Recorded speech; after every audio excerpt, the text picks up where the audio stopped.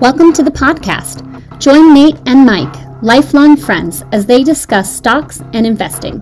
The name says it all. This is Two Buds Talk Stocks. All opinions expressed by Nate and Mike are their own. Please do not buy or sell stocks based solely on what you hear. Welcome to the podcast. We are live. How you doing, Mike? So I was actually thinking too, I just want to talk about a couple things here. And it got me to thinking. I was barbecuing over the weekend, or during the week, before this rain came in. And it got me to thinking of a barbecue conversation we had. Okay. And I don't know if you remember this, but just like most times when we hang out, we're always talking about stocks. And what came up was market capitalization, which we've talked a lot about on the pod, which is outstanding number of shares times the price gives you the market cap. And when we were talking on and maybe you could help refresh my memory at my barbecue, we were talking about Apple hitting $1 trillion, right? Or was it 500 billion, right? This is right. I totally remember this. This must have been, I don't know, it's in the place that you're in now. So maybe four years ago or so that it was a summer night. I remember it was probably a lot like this. We're out barbecuing, and I think it was Apple. It just hit 500 billion market cap. And we were talking about that was a big deal for us. It was the largest company we had seen. And it by far dwarfed the biggest before. It was maybe early 90s. Exxon got into the high 400s. And then before the dot-com bust, Cisco, I think, maybe got into the 400s. But 500 was a big deal.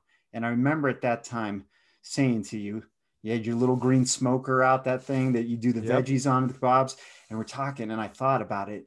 And again, one of my favorite ways to value stocks, right, is how much room does it have to grow? So if we're talking a company that's 100 million, a lot easier to go from 100 million to 200 million than a double from, say, 500 million to 1 trillion. And I remember thinking, it's just like, is Apple going to get to $1 trillion? Because it has to double from 500 million to get to trillion. And I remember saying, it's like, I don't know if it's going to do it. I think I even told you there's no way Apple's going to hit $1 trillion. I think I said that. And Apple, here we are today. So this was probably 4 years ago, 4.5. Apple's at 2.2 trillion as of the 25th of June. And the reason why we're bringing market cap, and by the way, Apple, on a side note, they're what they call a sideways stock, where a stock goes up. Obviously, it's up. Stock goes down. It goes down. Sideways does mean like there really hasn't really been much movement. And in 2021, Apple is probably the biggest sideways stock of the year. And I'm still a fan of it. I still have a huge position, and I'm still buying more of it too. But to your point, we talk a lot about DCA, about dollar cost averaging. This is a good example. A nice stalwart blue chip.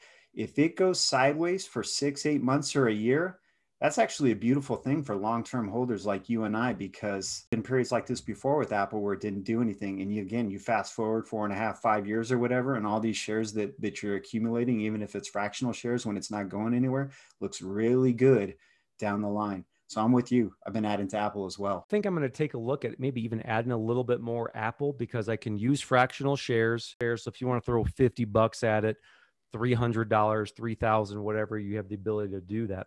But the reason why I want to bring up market cap for you, Nate, is because Microsoft broke 2 trillion this week.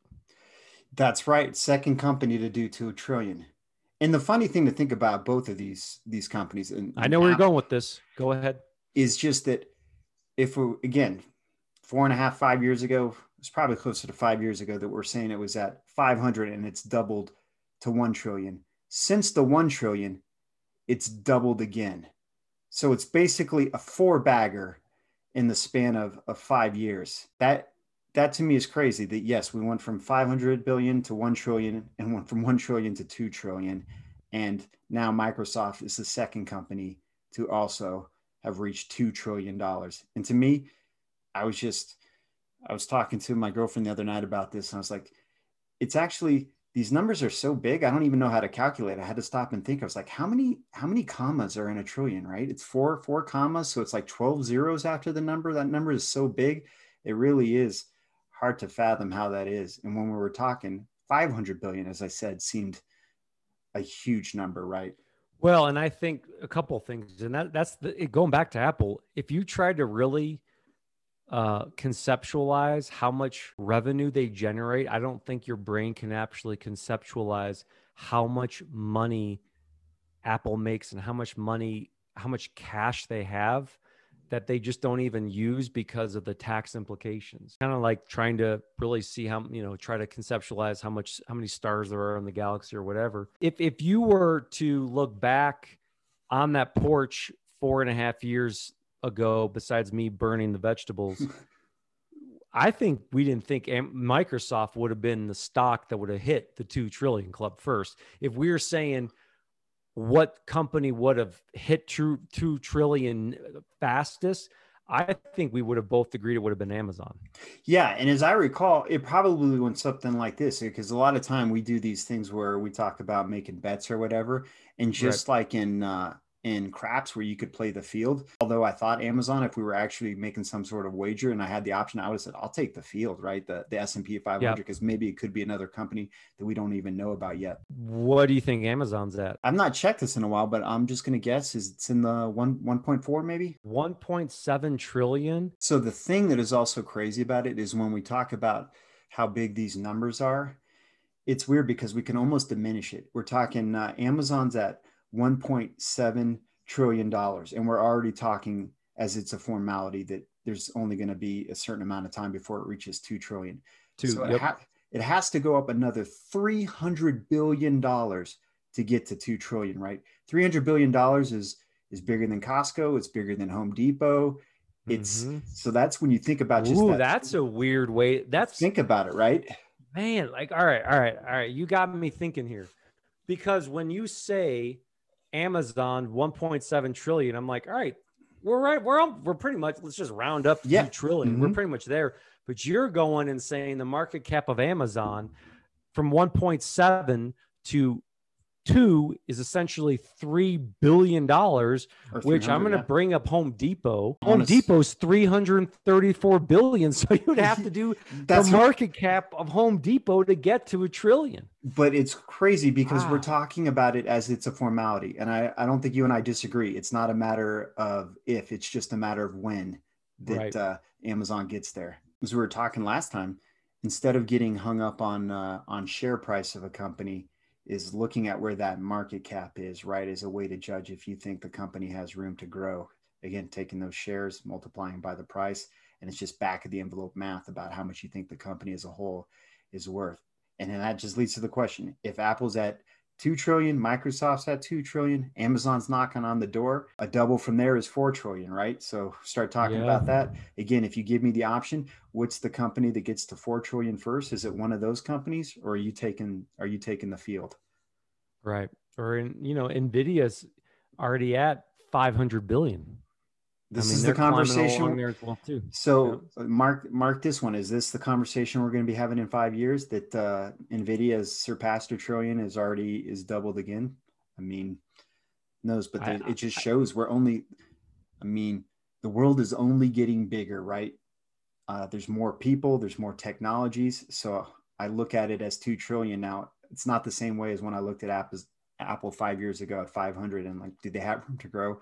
That's totally out of my mind now. It's just that 4 trillion is it's only a matter of time with these companies. I don't see them slowing down. Facebook is somewhere in between, is a little bit above that. So is Facebook the next one to get to 1 trillion? Facebook right now, 967 billion. I got an idea for you. We've been talking about this, and you mentioned you may need a little more encouragement with Facebook. If it gets to $1 trillion, that's a nice round number. So I don't know. I guess you could project based on how many shares are outstanding. You could do a back of the envelope math again to figure out if it got to $1 trillion, what the share price would be. And if you're looking for a time frame or reason to do it, that's a pretty good story. Holding it from IPO to $1 trillion. And then you could also have the added benefit of saying, you know what, I'm out of this stock that I don't really, that the company doesn't make me feel good, I'm putting it out there. I like that. I can picture the bumper sticker already in my car. I owned a stock to $1 trillion market cap, and all I got was his bumper sticker. I like it. I think and the tax, capital gain taxes. Yeah. Yeah. I actually think Google, I'm going just gut here. I think Google will get to 2 trillion before Amazon does. Interesting. What is your, do you have a line of thinking on why you think Google gets there? If I'm going pure gut, I think Amazon benefited a lot from the pandemic. I don't think as many people are actually, I think, like, for example, and this is what I love about Google, and it took me so long to get on the Google train. I think they're undervalued. I think they have more value to grow. You said it before, they have 5 different units that have 1 billion users of Gmail, YouTube, Google, et cetera, et cetera. I don't think people are going to Google less. I don't think people are going to watch less YouTube. I don't think any of that's going to happen, but I do think a lot of people were getting Amazon because of the pandemic. Mm-hmm. I mean, really nothing's stopping Google. I mean, maybe some Privacy Act, something or like that, but I just think they're so built to just get bigger and bigger. There is no shortage of people that are going to Google stuff. It's one of those stocks that we talk about that's a verb too, right? I mean, it's used interchangeably with internet search. It's just Googling something. I just think actually Google, of all the stocks we've listed, is my favorite of all those stocks. Yeah, and I mean, I'm with you. I couldn't have segued this any better. All those stocks we were just talking about, Apple, Microsoft, Amazon, Facebook, and Google, there is a way where you can own all those stocks under one account. And do you know what that's called? Is this like index investing here through either mutual funds or ETFs? We're talking ETFs. All one right. of my favorite subjects, exchange traded funds. And essentially, we've talked about it before in the pod. ETF is a combination of stocks that are put together. But the big thing we talk about ETFs, and what I want to go over today is some fun ETFs, is I found this website, and you've done a fantastic job before too, Nate. By the way, we're not affiliated with any of these websites. We are looking for sponsorships. Feel free to let us know. You did a great job telling me about finviz.com, which has great things with charts, and it's got all the informations with market cap and dividends and great information. But I found this website called ETF.com. And ETF.com is all about ETFs. So this is the rabbit hole I went down on. You ready to go a little ETF stuff? Lay it on me. Now, I'm not going to steal your thunder here, but you made a great comment about ETFs. And before we look at this first kind of rabbit hole ETF I found, tell me a little bit about expense ratios. Expenses, as we talked about, are the enemy of any investor. And whether we're investing in ETFs or mutual funds and whatever the sector is, the industry or broad market, you're always looking for the expense ratio. The expense ratio is just the portion of the money that you invest that goes to the management team, whether it's passive or active. Somebody is picking those stocks, somebody's making the trade, somebody's doing the research. And that's the money that pays the professionals. You're just doing a passive fund, meaning that stocks are in there and they're always staying the same. That's going to have a lower expense ratio. Usually, a lot of times, if you see a higher expense ratio, it's probably because it's actively managed, meaning that there's stocks being added, stocks being taken out, more costs. Ultimately, it's just taking away from your return. So we've talked about the gold standard in funds, and it's always Vanguard. They have the lowest fees. If we're starting out for expense ratio, we should always judge it to something like the VTI, the Vanguard Total Market, which only has an expense ratio of 0.03%. So if you were investing $10,000, 0.03% is $3. So you could look at it this way: just $3 right off the top is taken away from your investment. And that's probably as low as you're going to find. I'm more of a VOO kind of guy. The VOO is the S&P 500, but rock bottom too. I think that is also the same thing, 0.03%. So if you, nice round number, $10,000 you're investing, your $3 is going on top. That's as low as you're going to probably find. I'm curious when we get to these, this is one thing we're going to look at, because we're worth keeping in mind what kind of fees you're paying, because it's taking away from your total return. What do you got? Called TPay, TPAY. And essentially what I got from it is this is an ETF with all digital payments. So if you're trying to find a digital payment, and what's kind of nice with ETF.com is it actually breaks down like what, what the sector is, what digital payments are, et cetera, et cetera. So let me tell you the holdings in this one. The first one, do you know what this is? Afterpay Limited? I do. What is it? Because they don't even have a link on it. It trades on the Australian stock market. It's a it's like the Australian version of what is a firm, the one where you can break it up in payments, like Peloton uses. Yes. So Afterpay does this. It was started in Australia, and I don't know if this is for sure, but they might be looking to get listed on an American stock exchange, because I don't think it's even an ADR, meaning American Depository Receipt, where they create a symbol where it trades on an American exchange. So I don't think you and I could buy this unless we had a brokerage and we had international access. So this is also another point with ETFs too. They can give you exposure to companies that you might not otherwise have access to because they trade outside of the United States, but it's Australian company, and they do one of those ones where you buy now, you pay later, and they break up the payments. And I have to go back. I already broke my rule. The expense ratio before we get into these is 0.40%. 0.4 is definitely not the worst thing I've seen. So again, if we had a round number, 10,000, $40 off the top is the fees. That's not going to make or break you. Look, I know we're paying 0.4%, but already right off the bat, their top holding, you tell me that's some company I can't even own. That's kind of cool. I like that. So DocuSign is next. I like DocuSign. I think this is a good way where you can own DocuSign. You've got Afterpay in there. Square Incorporated is next. Do you own Square? I do. You seem like a guy that would own Square. I also own DocuSign. So far out of the three, no Afterpay, but I own DocuSign and Square. Big fans adding to both. Next was going to be PayPal. So right off the bat, and I know you own PayPal, you're a big fan, you want to add more to it. I kind of like PayPal that they own Venmo. I learned that from this podcast. But right off the bat, you can see Afterpay, DocuSign, Square Incorporated, PayPal. We're hitting them all. Then we've got the three amigos in pay here, in my opinion, which are going to be MasterCard, American Express, Visa. I'm a big fan of this space in general, whether we call it credit cards or we call it payments or payment processing. It's only more and more things that we are buying. It's only more and more transactions that we're doing online.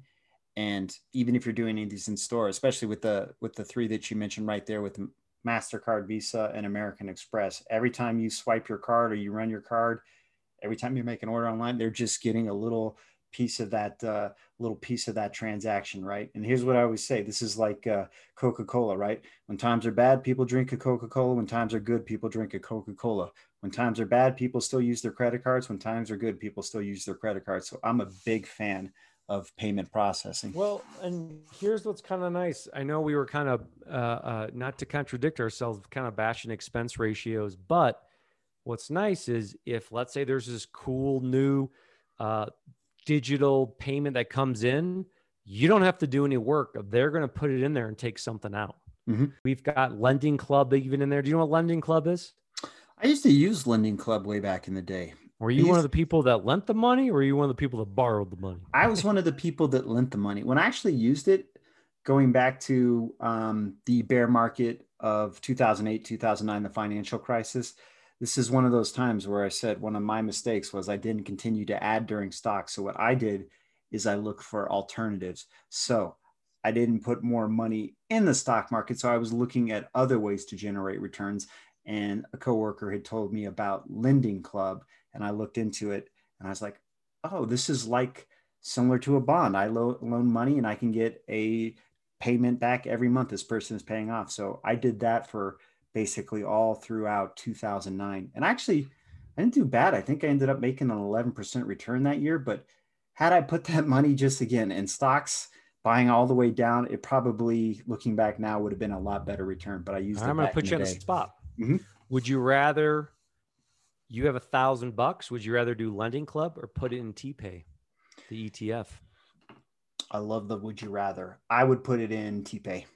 Yeah. Here's what I also found. Here's what I also found too, is that there was a lot of people defaulting on their loans. So it wasn't much different. So I did, as I said, I did pretty good, but there was still a lot of loans where people just a lot of risk. Yeah. I mean, again, I tried to balance it out with they rate borrowers right by credit score. So there was a lot of good credit scores where the interest rates are lower in the 6% range, but then I would take a flyer every now and then on somebody that was getting 19-20% interest. Shocker, right? Newsflash here. People with the 19-20% interest rate defaulted quite a bit more than the borrowers that were getting 6% interest. But totally, I'd put my money in TPay. But what I like about the TPay one is this is a good way if you want to have digital payment exposure without the cryptocurrency. Yeah, you get a lot of exposure through Bitcoin from both PayPal and Square, just by the fact that you can buy them through your accounts and both of those. So they both have it on their balance sheet. So a good way to get exposure.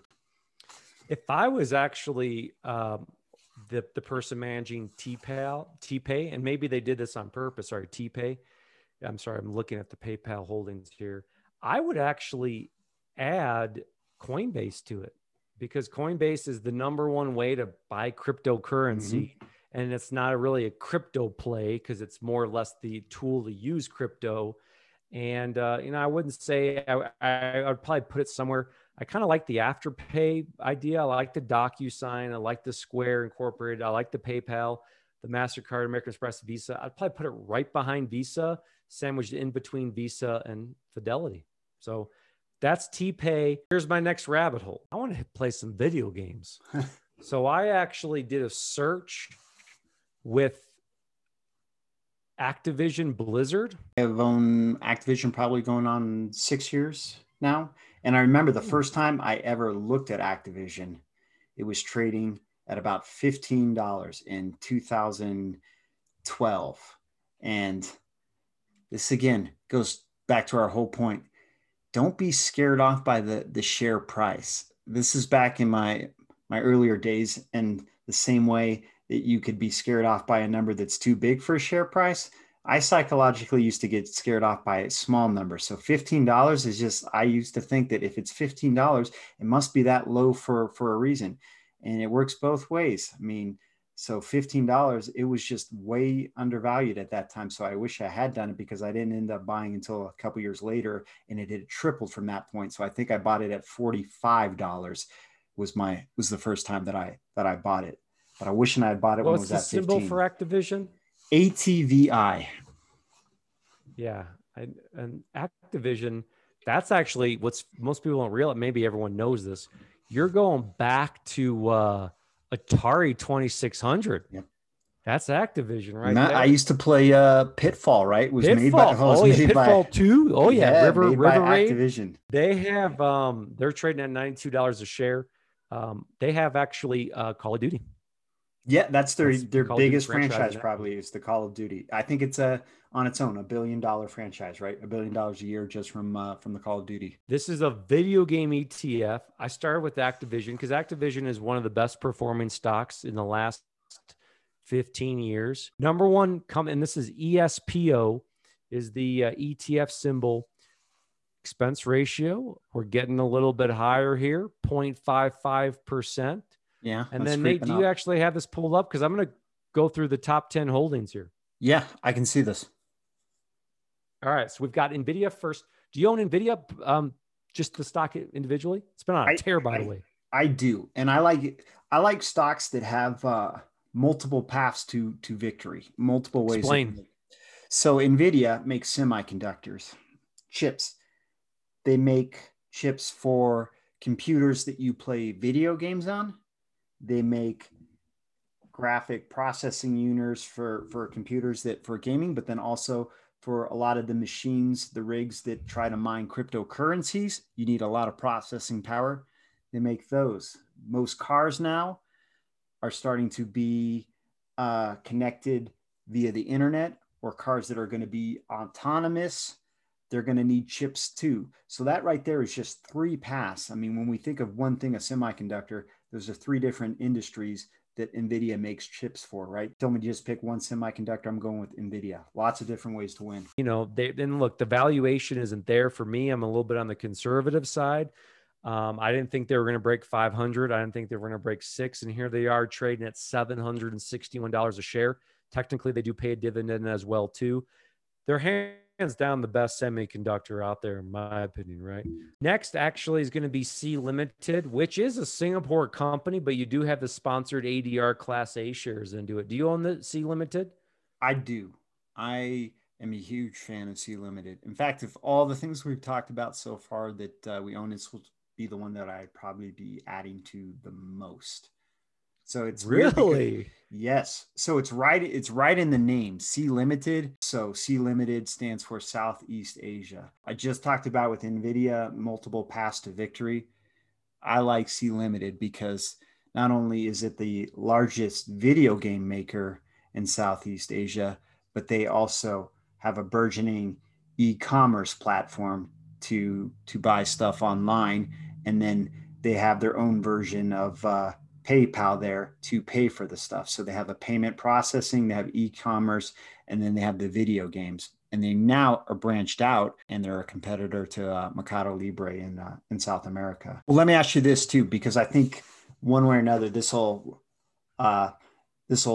surprise you. And this goes back to, again, our earlier talk about market capitalization. So without looking, if you're thinking this is a top 10 holding in a video game ETF, if you just had to ballpark it, what do you think the market cap of Sea Limited is? I'm going to say 15 billion. So this, I mean, it proves my point one way or another, whether you were close or whether you're off. It's a company that you weren't familiar with and therefore didn't have an idea. Last time I looked was about $148 billion market cap. And that just goes back McDonald's. to that's what we're talking about. A company that you weren't very familiar with. I was not familiar with it until roughly this time last year. I heard about it on another podcast and started looking into it.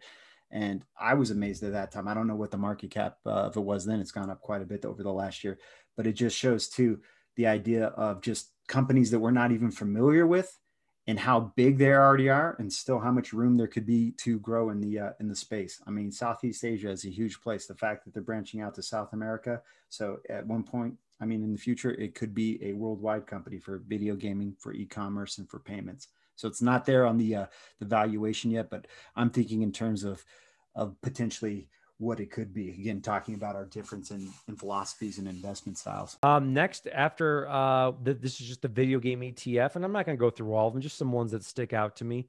I like it as he got Nintendo in here. This is international too. One of the boys owns Nintendo. It was his very first ever stock pick for Christmas. Got him a stockpile gift card, and he used it to buy Nintendo. We got the Nintendo, which is kind of cool. Activision, we've talked about. Are you still buying Activision in there? Yep. I mean, the Call of Duty franchise, they've got all those like the phones, the games on the phones. Mm-hmm. They've just crushed it. Good management. Right. I think of all the stocks we've listed, if you probably looked at it, even with NVIDIA going from 133 in 2018 to 760, I bet you Activision's probably the best performing stock of the last 10 years if we looked at it. Wouldn't you think? I'm looking here. There's one that could give it a run for its money. I'm looking at it here in the top 10 list, and I see a company called NetEase. Give it to me straight. NetEase looks like this is international too. It's a Chinese company that makes video games.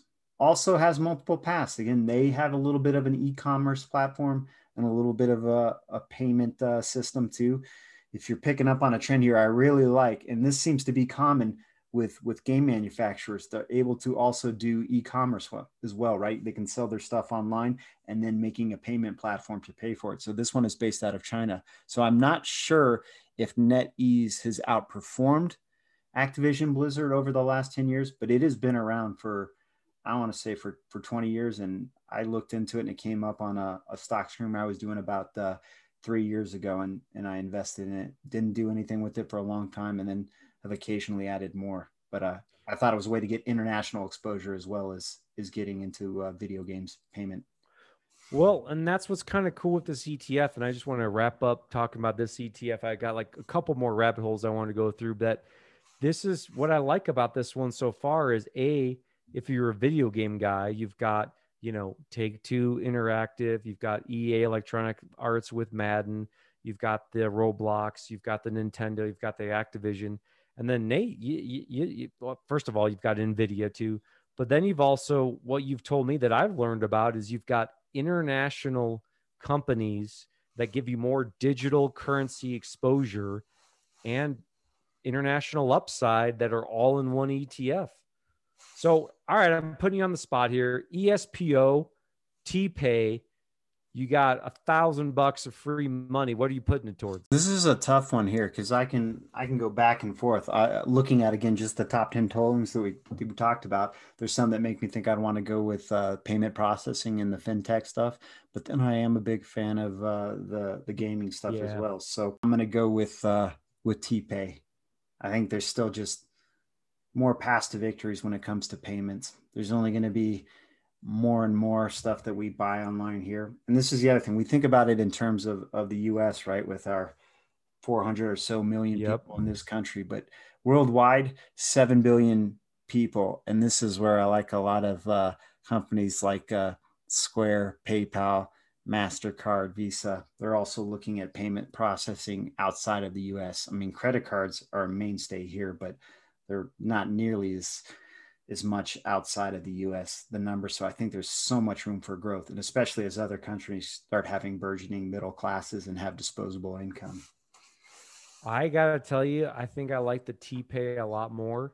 I don't have, and maybe I'm talking post pre-pandemic kind of stuff. I think the video games are going to take a little bit of a dip with the pandemic portion of things.